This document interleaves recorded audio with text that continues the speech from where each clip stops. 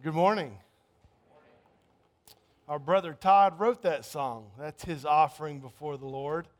And it's a song he and I have had the pleasure of doing a particular men's retreat together for a couple of years now. And we just did that this weekend. And so I'll pick something that we happen to be talking about. And God has so gifted him to be able to write a song for it, and he gives him that gift, and it's a gift for all of us. So I'm delighted that he had the opportunity to share that with us this morning.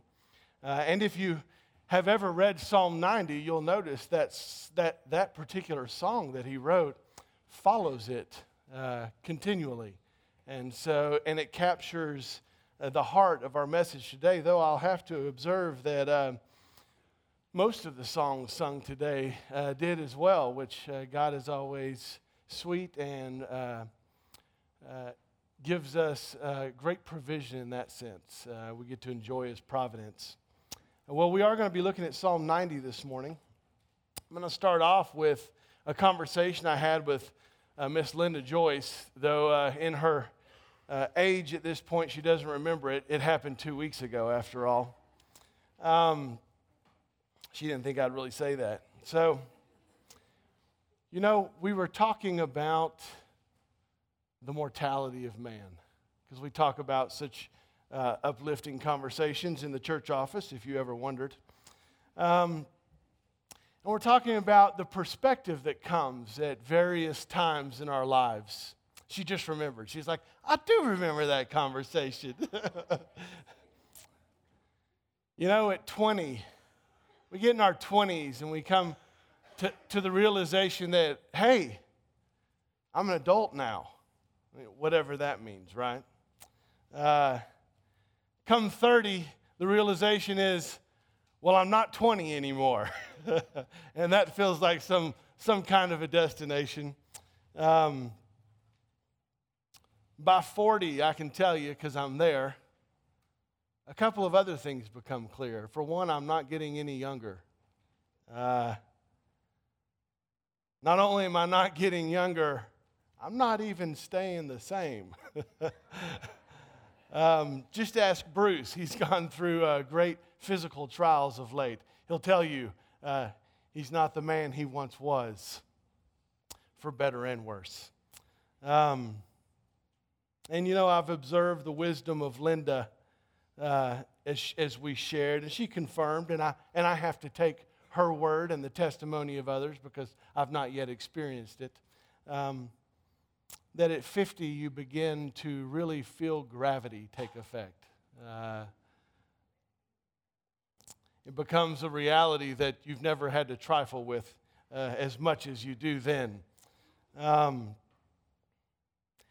as gravity takes its effect, you start to descend down the hill of life, and you get the sense that it's pulling you ever more towards the grave, ultimately.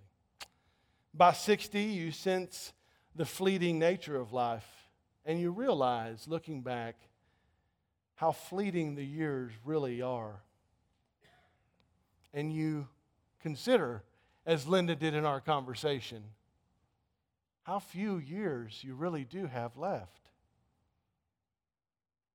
By 70, if you make it that far, you've got a profound realization of your mortality and the quick approaching reality of death. And I just saw Yvonne Courtney say amen. It's only funny because you're in the next one. I see the Learys over there too. If you've had the pleasure of being around godly men and women who make it to 80, you see some great wisdom. They've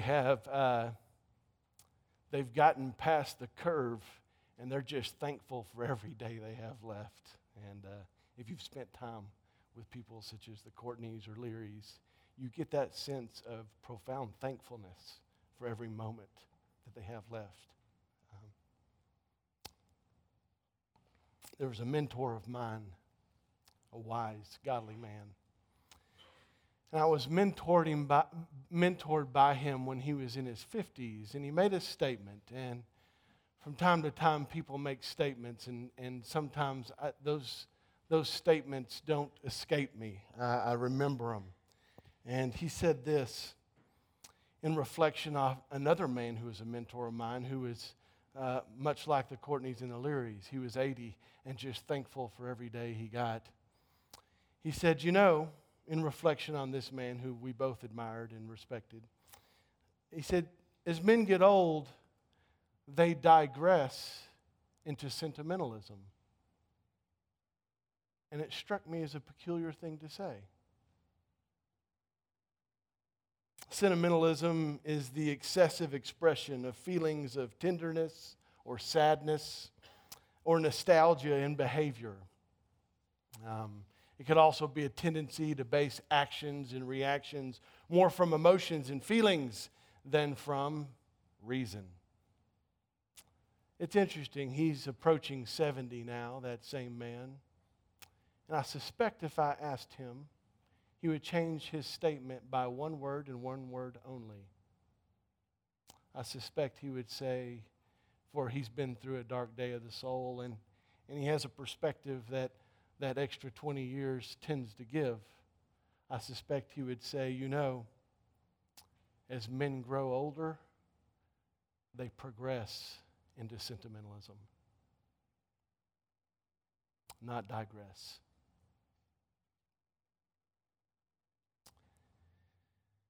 As you consider the short vapor of life, and I suspect as I look at you now, you might be beginning to.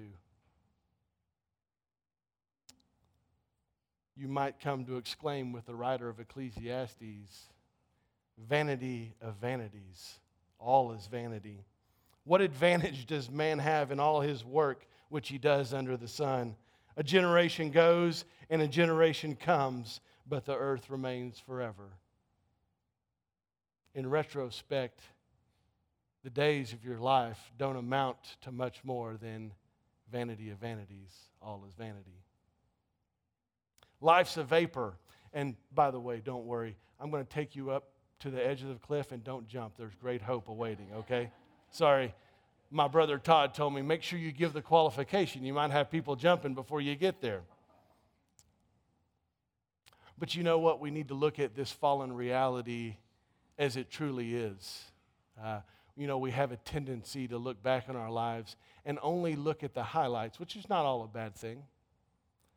The bad thing is when you now define that life as only your highlights. I knew a guy in seminary that I went to school with. He was actually on 20/20. He has this sickness, and I'll call it a sickness, of perfect total recall. He can recall every single second and every single detail of his entire life. And I mean every bit of it. And on first you think, well, that is extraordinary. It's so amazing. And he, in a very somber and serious way, says, it is a tremendous curse and a great burden to remember every single detail of one's life. He doesn't have the advantage of time that tends to make you forget that in the end, life amounts to vanity of vanities. All is vanity. And this one who can recall every detail will tell you, be thankful that you cannot. Well, the reflections of the author of Ecclesiastes are the reflections of an old man who's seen his days, and he comes to terms with the fact that they are fleeting.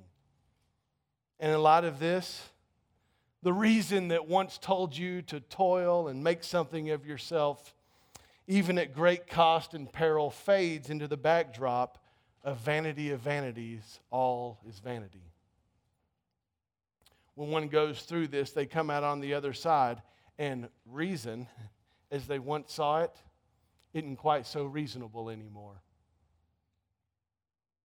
You see, as the experiences of life and the wisdom that comes with age start to give perspective, a person comes to realize that things aren't as they once understood them.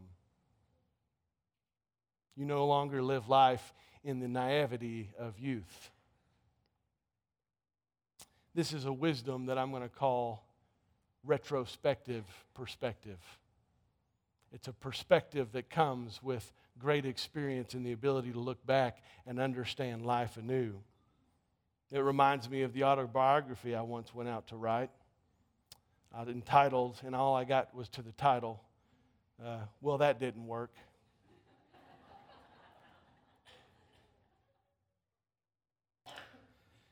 This is the wisdom that age and the hindsight that is 2020-ish,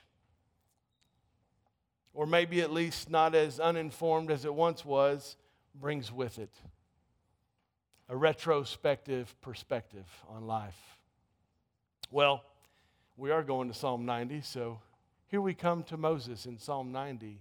And I'm so thankful. It's such a providence of God that I would have even come to Psalm 90, and I was really reflecting on it because it had impacted me great. And then I realized, oh, Todd's been speaking on the life of Moses. This fits perfectly. And I went and told him, and he was really excited. He said, yeah, it really does. Please do that. And so in Psalm 90, it's interesting. Moses, this is a psalm attributed to Moses, and even if Moses didn't write it, and it was a post-exilic writer, just for those of you who might care a lot about that, everyone would agree that that writer is reflecting on the life of Moses and where he was. So Moses is such a man that has this retrospective perspective, and he shares with us that perspective from his vantage point. And it's one that gives us great insight and wisdom. It's funny, Psalm 90 is actually set up as a psalm of lament. And I'll just be honest, in our day and age and in our culture, you'll rarely hear anybody preach on something that has to do with lament. However, I will give you courage that, we'll get to it. This psalm of lament, I got to take you up to the cliff. I can't let you off yet. This psalm of lament, Moses, the man of God, prays for God's people in the wilderness. The psalm is a reflecting of this old man Moses on the passing of life. He's at the end. And at the end, you'll see this with men. They stop arguing with anyone who has the time or energy. They stop seeking vengeance against anyone. What good would that do? And they stop seeking justification for themselves because they know, alas, add up my days, and they don't amount to justification. He's at his end. And he's coming to realize a couple things. He's coming to realize what life means, and even more importantly, what this life does not mean. And I suspect, like most all of us, if not every one of us, he started off with a very limited understanding. We can see this when he went and took deliverance in his own hands, right? When he went to deliver his people as a 40-year-old man. I need to be cautious about how wise I think I am at 40. I suspect it doesn't amount to much. He took deliverance in his own hands, and he came to be disqualified as a deliverer because he had blood on his hands, didn't he? And so he escapes, and presumably this was for the good of God's people, ironically enough. And here around 40, he has to flee into exile. And imagine having to work out your life at that point, having been someone high up in the house of Pharaoh, one who commanded great influence, great power, and in one brief, fleeting moment threw it all away. Imagine the next 40 years out in nowhere land, considering that quick action. And it's interesting, as he lives out this time, God does come to him and reveals himself to him in the burning bush, doesn't he? And he speaks to Moses. Moses by now is approaching 80. And I suspect at 80, the reality of mortality was quickly closing in, and he understood, my days aren't long. He also understood, and I have very little to offer. You see, God had been preparing his heart those 40 years and given him the humility he needed to be the instrument of God to accomplish one of the most significant works of God, and one that would be paradigmatic for God's work in all creation, the Exodus. You see, this humility of a retrospective perspective, which amounted to, I have nothing to offer, made him ready to be used by God, from whom all blessings flow. And so God miraculously delivers the Israelites from the greatest empire of the world, and plunders that empire and gives them to Israel, and destroys that empire and its armies. And by the way, what did Moses do in all that? I suspect if you added up all the things that Moses did, it wouldn't add up to much. It might only add up to one thing. I did whatever seemingly foolish things you gave me to do, God. And quite contrary to how those acts added up, you accomplished a great and magnificent work. To you be the glory, and to you alone. Well, by this time, he's in his 120s now as he writes this psalm. And you know what that next 40 years look like, right? You see, our rationale would say, look, he's really coming about. His life is going to progress to where it crescendos to utter greatness at the end of his days, right? Isn't that our expectation? Funny, life doesn't work out that way, really. That's a very, very false progressivist gospel that isn't really true. The next 40 years are spent with God's great judgment on them who are disobedient and rebellious, and who, though seeing the great works of God, continually turn to idols and entrust themselves to those rather than to the God who miraculously delivered them against all odds. So 40 years of wandering, 40 years of the wrath of God breaking out upon thousands of people. You might imagine being an 80-year-old or 90. I had a friend die this week, close friend. And it makes you consider the fleeting nature of life. And I thought of the Learys and the Courtneys, and I wondered how many of their friends and of their family they've seen expire over the years. Miss Courtney, sometimes you might feel like you're the only one left, don't you? Yeah. Well, Moses has seen this. He's seen the people perish. Friends, people he camped next to in those times. People that he saw a great work of God among at some time, and he watched them perish. And so he brings great wisdom and perspective. And he saw them swept away in God's fury because they had sinned. And he's come to see that there are long-standing consequences for sin and disobedience in this life. He also comes with the haunting reality, and take note, guys. Life can't be started over again, just so you know. We've all lived in the consequences of decisions we've made in life, haven't we? No, life can't be started again, and specific choices we make, once they're made, can't be taken back. Boy, don't we wish they could, but they can't. And so, the lament of the wise, and I bet y'all have heard this said before, and I bet many of you have said it. If I only knew now, if I only knew then what I know now. Yeah, the wise don't sing the songs of Sinatra. I did it my way. And they don't say, if I could do it all over again, I'd do it just the same. The wise don't say words like these. You know what they say? If I only knew then what I know now. Here's the next part. I'd do it a lot differently. And it doesn't mean they're not thankful. It doesn't mean they haven't seen God do a great work. It means they've gained the perspective that comes with retrospective wisdom.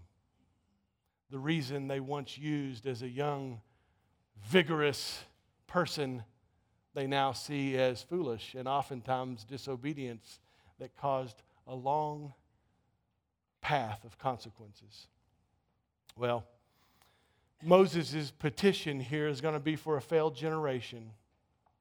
And his petition becomes that in these final days, says the 120-year-old, that they might be guided in wisdom, a wisdom found in faithfulness to God. But it's interesting, this petition is simultaneously for the next generation, that they would have better success in following the Lord. And it's funny, the prospect of God's continuing work gives this old man great hope. And it encourages here in the final days of his life that God will continue his great work from generation to generation. So, despite the fleeting disparities and vanities of life, this eternal God gives that old man great hope. And that the good work that he began, he will complete one day.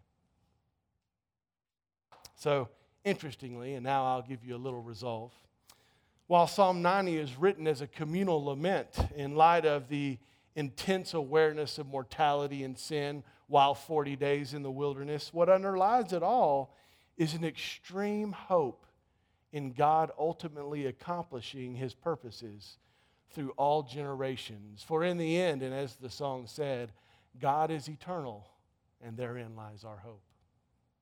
Well, let's look at this great psalm. Let's look at what it has to say to us. You have a sense of where we're going.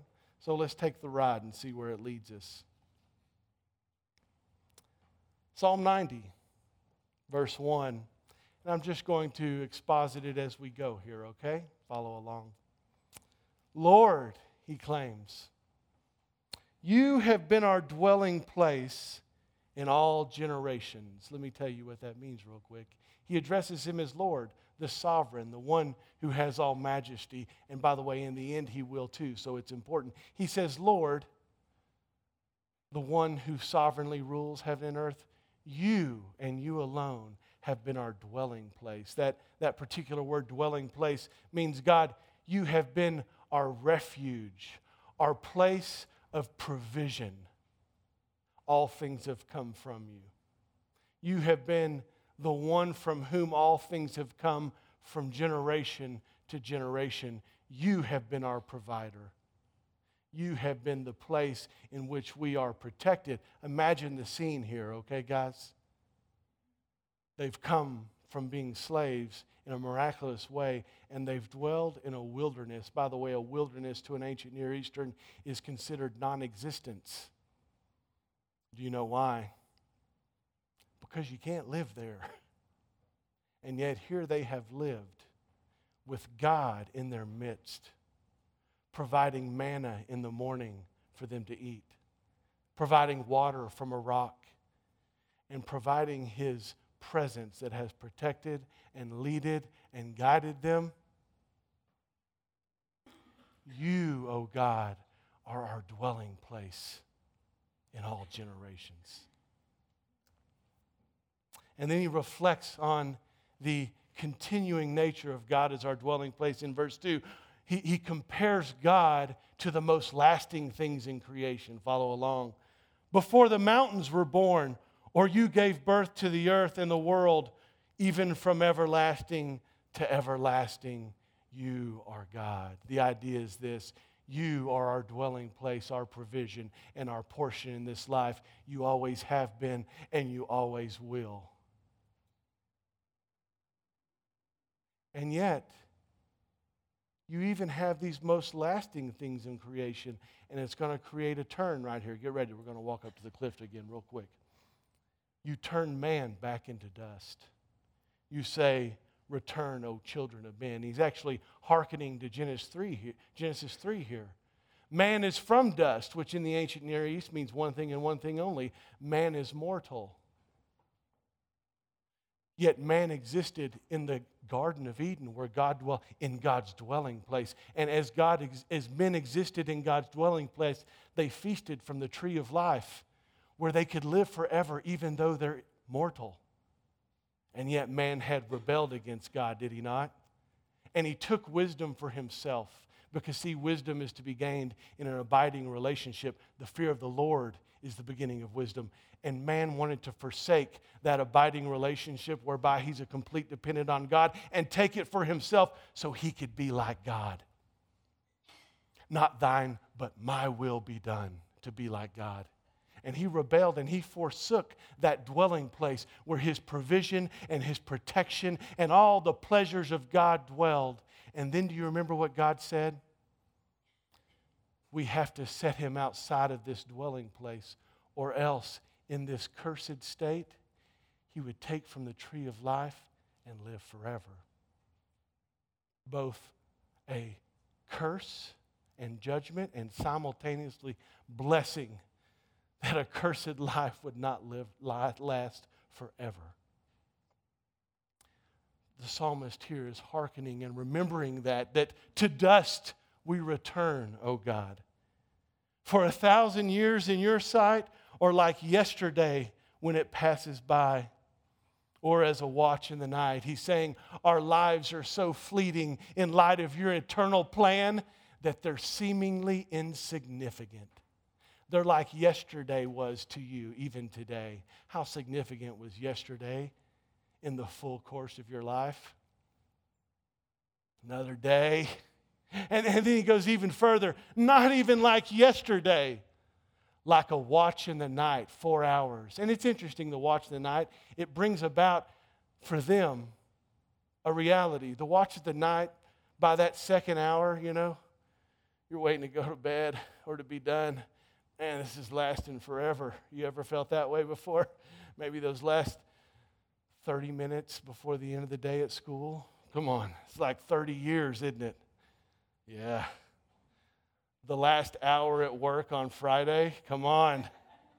It's like, oh my goodness, it's been a decade. Will this decade end? That's the way a watch of the night is. It first seems long, but in 4 hours it's over, and you're like, oh, that was nothing. I'm going to go have my weekend. That's the way the watch of the night was. It was seemingly insignificant. It was fleeting. Verse 5, you have swept them away like a flood. They fall asleep. So you have swept away our lives, and they end like a flood. They are sudden and sweeping, and it notes the frailty of life. One day everything's fine. The flood comes suddenly and sweeps all of your life away, and in an instant it's gone. And he uses another illustration here. In the morning, they are like grass which sprouts anew. In the morning, it flourishes and sprouts anew. Ready? Watch. Here we go. I love that y'all sit here. In the morning, it's got great vigor, doesn't it? Great hope and great potential, great strength. It sprouts anew in the morning. But by the evening, it withers away. Your vigor is gone like that. Do you remember being young? The naive hope you had about the vitality of life you possessed and all the great things you thought you would do? Some of you might still be living in that reality. I sometimes digress to it. And even when we do, we know that's not true. Well, in the evening, it fades and it withers. It quickly fades away and is fleeting. For, and he's going to reflect on why. Why is it that why? Why, when things in this earth last so long, does man and man's life fleet so quickly?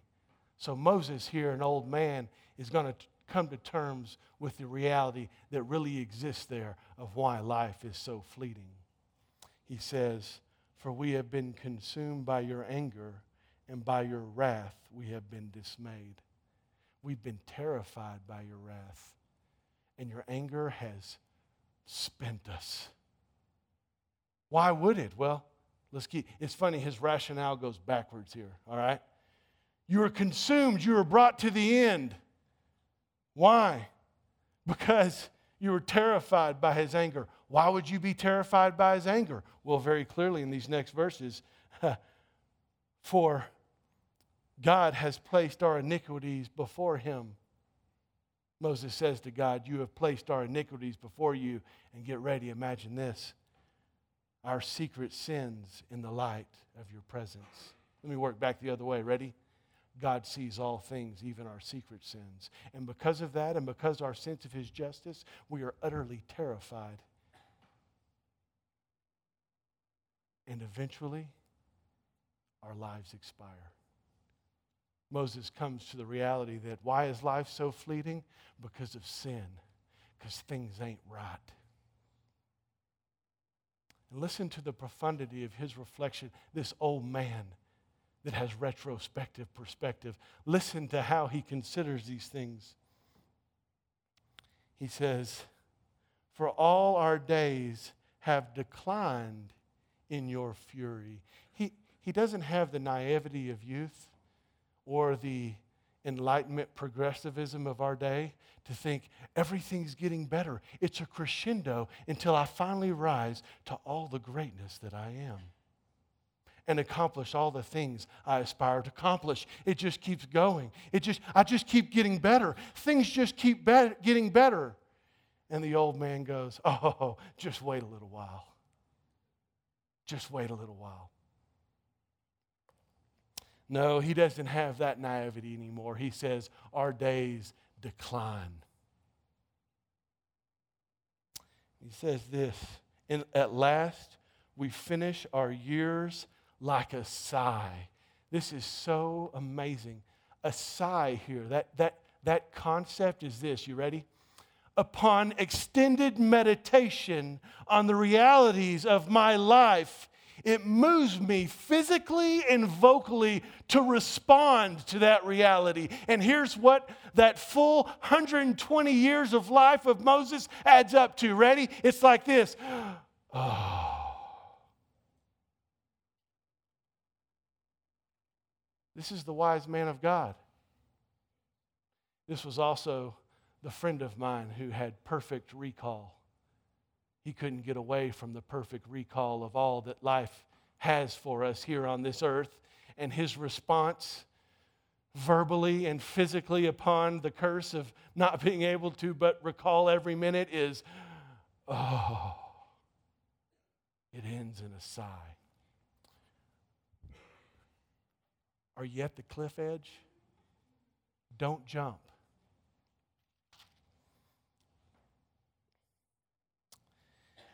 Here comes the turn. He reflects on why this is so. Why is it so? And he says, it's a rhetorical question, by the way. Who understands? Oh, I'm sorry. I jumped ahead. It doesn't turn yet. One more verse.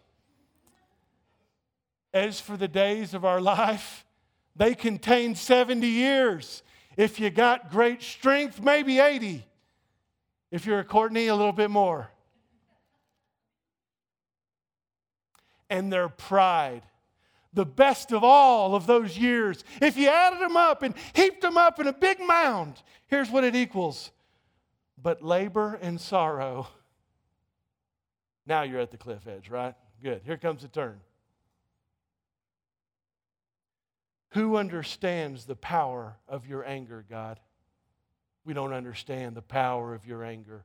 We don't understand what our sin means. We don't understand the power of your anger and your fury according to the fear that is actually due you. The idea is this, God, if we knew you as you were, we wouldn't sin. If we saw you as you were and understood the power and in that sense of power, the justice of your anger, we wouldn't say, it's not fair that this is what life amounts to. We would say, oh God, that you've even given us any life. We are unworthy. If we understood the power of his anger and his fury, we wouldn't clamor for justice in our lives. No. We would show him the fear that was due him. We would fall as a dead man before him and say, woe is me. I'm ended, God. I didn't see you as you were. And so he turns to a petition because we don't know you, God, as you are, which is really why we sin. Otherwise, in fear, we wouldn't sin. He says, so teach us. Teach us. Make us to understand. Make us to know you. Make us to see you as you are. And teach us to number our days. This is the idea of let us to see you in all that you are, and in light of you, let us order the remainder of our days according to the wisdom that knowing you would bring. God, give us the wisdom of who you are so that we can order our lives in response to who you are, with the fear that is due you, with the abiding trust, with the dependent protection that you offer, God. Teach us so that the rest of our days, here's Moses at 120, Lord, teach me who you are so that the rest of my days from 120, I could order them in a way that would be in keeping with the heart of the wise. Let me order my days. Let me order my life in such a way that I could present to you a heart of wisdom, he says. Wisdom is skill in living. Wisdom has to do with this: living your life according to the design and intent of the Creator for both all of creation and your life. He says, God, teach me. Reveal yourself to me so that I could align my life with according to the design and intent you have for all creation. That's his prayer. And then he says, oh, do return, O Lord, or relent from your fury. Relent. Dude, Lord, turn from your wrath. Return, O Lord. How long will it be? That's the urgency. Oh, Lord, relent from your wrath. How long will it be till you relent? And be sorry for your servants, God. Turn from your wrath and turn in compassion to we who, those sinners, God, we're your servants. God, we love you. And while we're deserving and take responsibility for the wrath and the death that we experience in a fallen world, Lord, we petition you that you would teach us to order our days and that you would turn from your fury and instead turn to us in compassion and in favor, God. Be sorry. Be compassionate for your servants. Satisfy us in the morning with your loving kindness. The idea is this: satisfy us with your covenant love, for after all, we are your servants, God. The morning is not a literal. The morning is satisfy us with your covenant love and make it like it's the dawning of a new day. Let your covenant love to us in compassion and not wrath be like the dawning of a new day, a new time in my life where I number my days according to the wisdom upon you revealing yourself to us and teaching us, God.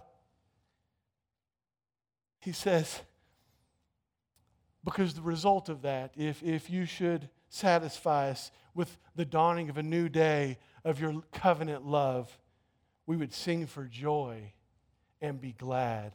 not just this day, but all the days of our life. Make us glad according to the days you have afflicted us. Here's the idea. Ready?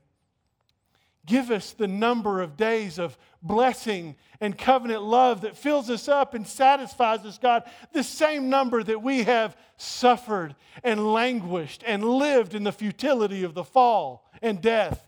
God, turn in your compassion and give us as many days in joy that we've had in sorrow. God, turn towards us. And then he says, make us glad according to the days you have afflicted us and the years we have seen evil. Let your work appear to your servants and your majesty to their children. Here's the idea. Ready? Bear your arm into the reality of this life and let us see your great works. Let us see your great works, because our pleasure, there's a 60-year-old man that comes to this, and he's a wise man. And this is what he says at 60. You ready? I love this statement. He said, I'm so sick of me. I'm so sick of me. He realizes he's the victim of himself, really, nothing else. And he says, I'm so sick of me. I'm sick of my works. I'm sick of the things I strive for, their futility. I'm so sick of me. And do you know what the longing of his heart is? God, let me see you. Let me see your miraculous work that doesn't come from my toil and striving. Your miraculous work that enters into time and space. Let us see your works, God, because my satisfaction is in your dwelling place where I see your works, where I see the glory of who you are, because my hope is not in the amount of things that I do or live or anything. My hope, God, is that I see you, that I see your works. Show us your works, God. In that we will be satisfied. And then he turns. In showing us your works, your servants, show your majesty to our children. Let our children see the splendor of your rule and majesty, and even align their lives on the front end. Show your great work to us, your servants, so that our children might see and respond rightly to you in all your majesty. You see his hope turning to God's faithfulness even in that next generation. And he says, let the favor of the Lord our God be upon us. Let your pleasantness, your favor, your covenant loving kindness be upon us. Lord God, the Lord, our dwelling place. See, hearkening back to the beginning of that psalm. Oh Lord, you're our dwelling place. Oh Lord, our dwelling place. The place where we have all things and are satisfied by you and your providential love. Oh God, let your pleasantness be upon us and your favor. And then comes this last thing, and I suspect this should hit everybody really, really hard. And I'm going to return to it in a moment.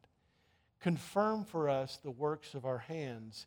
Yes, confirm the work of our hands. You see, at the end of a life lived, in light of the futility, in light of your life adding up to a sigh at the end of it, you wonder what it was all for. And you know what you come to realize? The works of your hands don't add up to greatness. And if you haven't realized that, I'll give you a clue. They won't. And so the prayer of the old man is, God, bear your arm, and in the seeming futility of our lives, confirm the works of our hands. It's an interesting prayer. I do have two things I want to do real quick, and I think I'll be able to do it. For one, I want you to know this. His petition ultimately is fulfilled in the gospel. And I'm going to read, I rewrote this psalm in light of the gospel, and I want you to hear it very clearly. Okay? All biblical. You'll hear it biblical, and you'll hear all the words of this psalm given in this gospel. I want you to hear it. You ready? Jesus makes God to be our dwelling place forever. That is the good news, by the way. He is the Creator who is from everlasting to everlasting. He is the judge who sweeps sinners away like a flood. This is all Jesus, by the way. Yet He takes on the wrath of God on our behalf, bearing the punishment of death for our iniquities and secret sins before God the Father. His days declined, Jesus' days declined into the fury of God and ended in a sigh on the cursed cross of Calvary, where the power of God's anger was poured out upon His Son, so that we may come to see Him as He is. What was the hope of obedience? That we would see Him as He is. And give Him the fear, and that we would see Him as He is and give God the fear that is due Him. You see, because Jesus is wisdom, who coming into the world revealed God and showed us that He was the way, the truth, and the life. He showed ultimate skill in living as He fully submitted His life to the will of the Father. And guess what that added up to? Death on the cross, as He proclaimed, not mine, but thine will be done. As He prayed that the cup of suffering be removed from Him. In Christ's death, God showed His ultimate justice and made a way for God to turn back from divine judgment and towards compassion and divine blessing. Aren't you glad you didn't jump? At the resurrection of Jesus, a new day dawned. The love of God had overcome death, that we may sing for joy and be glad all our days. Jesus also ascended into heaven, where He rules at the right hand of the Father, and sent His Spirit, God, very God, the Helper, to inhabit the newly cleansed temple of the church. God dwells among us. He is our dwelling place. He has made us His dwelling place permanently and has granted us favor. He is now powerfully at work in us and through us, accomplishing His purposes, and is manifesting His work to His glory in the church. God has borne His arm finally in the church for all the world to see.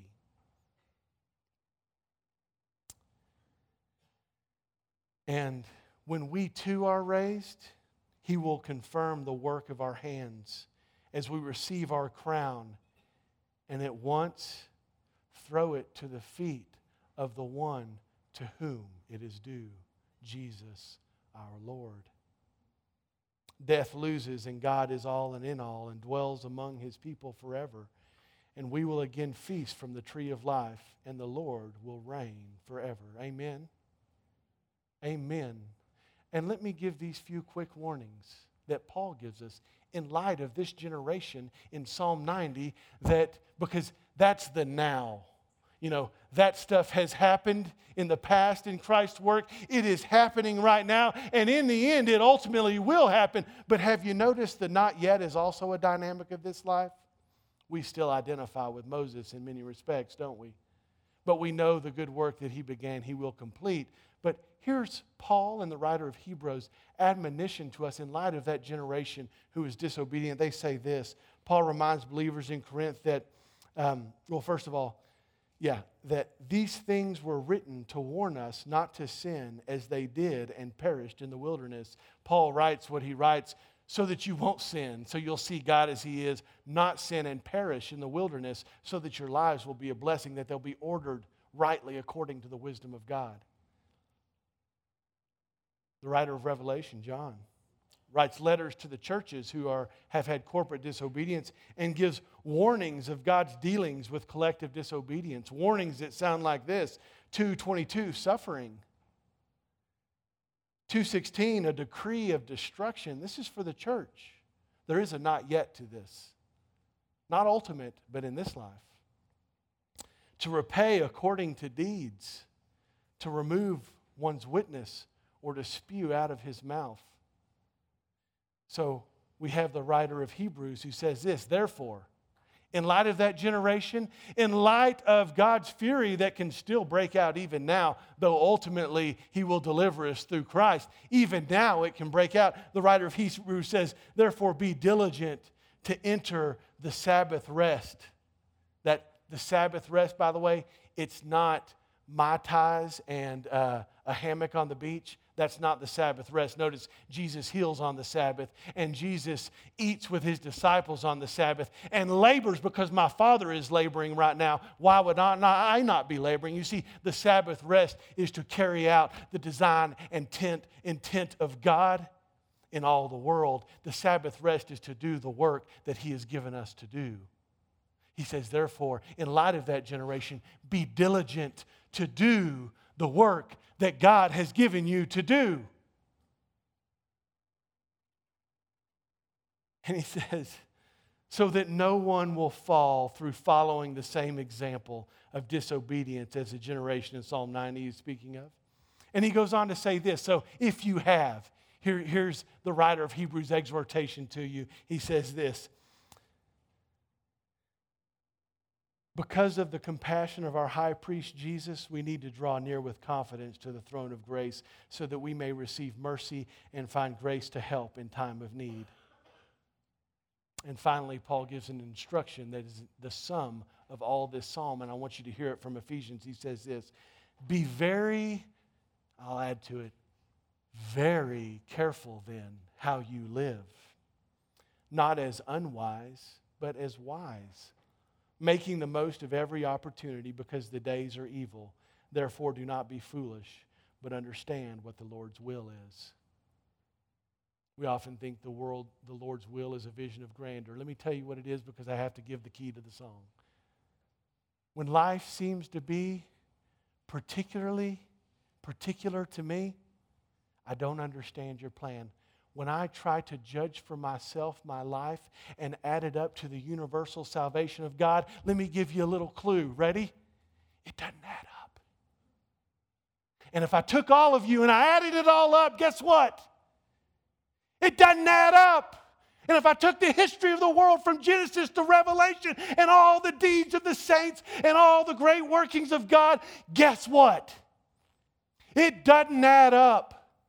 And nor does your life or anything that you do add up to the universal salvation of God. Because here's his paradigm. Ready?